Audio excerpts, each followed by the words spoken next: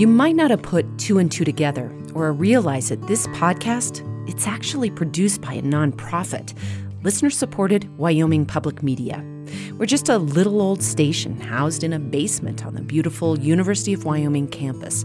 We aren't getting paid big bucks as a for-profit business. No siree, we're making this podcast not for money, but because everyone on our team believes in what we do, telling the missing stories of the real American West. But that means we rely on people like you. If you make sure to download every episode as soon as it comes out, or have been telling all your friends what a big Modern West fan you are, or would be seriously bummed if we disappeared from your feed, if all that describes you, I wonder if you'd take a quick minute to do something for me. Get into your browser and search for themodernwest.org and find the donate button. It doesn't matter how much you commit to, $5 or $100. It just matters that you show us that you want us to keep telling these stories. My recommendation? Pause this episode and do it real quick before you forget at themodernwest.org.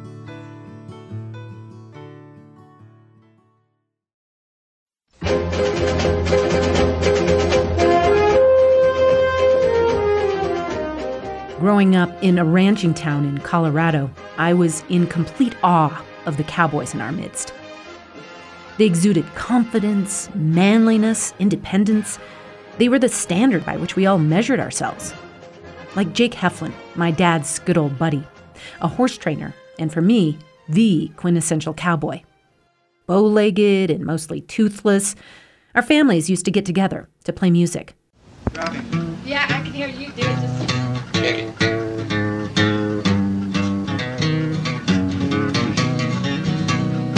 I'm leaving on that new river train. I'm leaving on that new river train. That's Jake's scratchy voice singing, and on harmony is his daughter, Judy. She tells me about how Jake followed the rodeo to Madison Square Garden and even into Elvis movies as a stuntman. Those movies, not so politically correct. In the 50s, they were making movies, left and right Western movies, and he would always be some like wild Indian or something, you know, going off of a... He was the female lead. He played her, and he was in a dress when he jumped off of a cliff. That's what he said, yeah. Yeah. And he had to jump off a cliff. On a horse. On a horse. Yeah. And there's something about that image of Jake in a dress, leaping off a cliff on a horse, that tells you a lot about the myth of the cowboy. He's a free spirit. Because he is an individualist. He's called a great individualist. He is bound to no person except his conscience is right. He does what's right.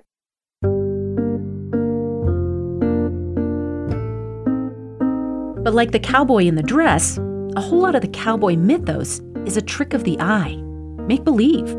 Because we hardly ever see the sweat and tears of the real ranching life. The romanticness of ranch, is probably what keeps people going and probably what doesn't keep them there because it don't turn out to be that romantic. It's hard work. And there's other misconceptions. For instance, did you know that in Wyoming, the so-called cowboy state, ranching only accounts for 2% of the overall GDP? And all those livestock leases to graze on public lands? Public lands ranching provides less than 3% of the beef consumed in the United States. So it's not as if this is a major market force driver for the beef industry overall in the United States. Yeah, we can't shake it. It's who we are. Go to any country in the world and wear a cowboy hat and some pointy boots, people know, oh, hey, that's an American. But the more I dig into this myth, the squishier it gets. From Wyoming Public Media and PRX, this is The Modern West, exploring the evolving identity of the American West. I'm Melody Edwards.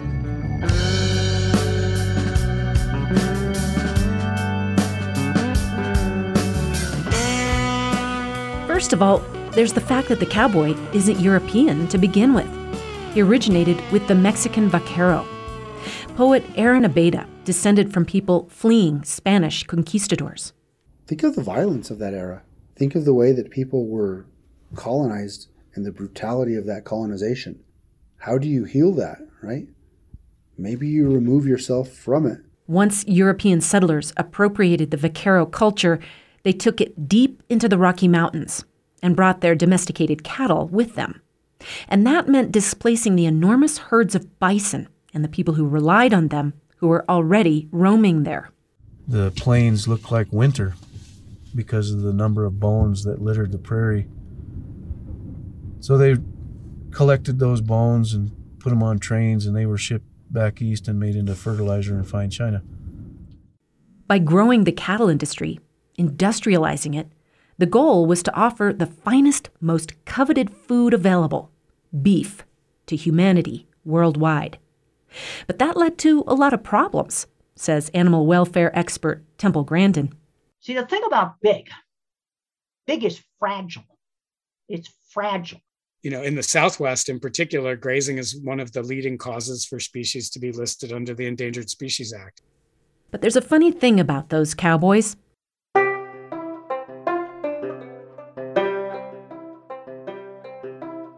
They have a lot of courage and humility.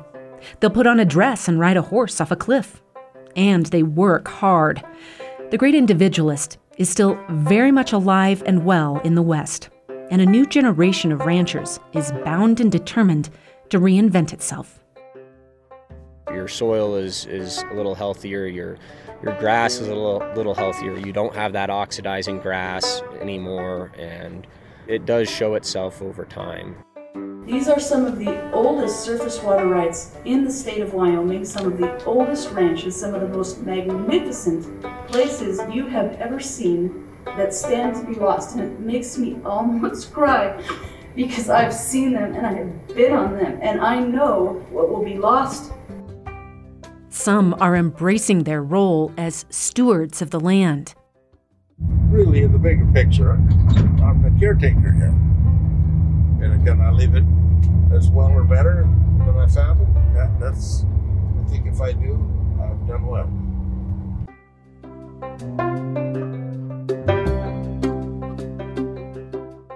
This season of the Modern West, we mingle among herds of wild bison, trek out to the desert to see the damage of overgrazing, witness the last of a historic sheep drive, and sit in the back of a courtroom as ranchers fight to protect the water cycle in an age of climate change.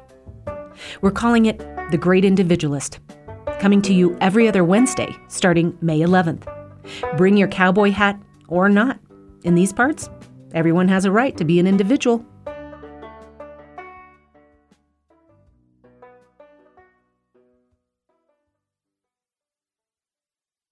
One of our goals is to get a dialogue flowing about the stories that we're telling.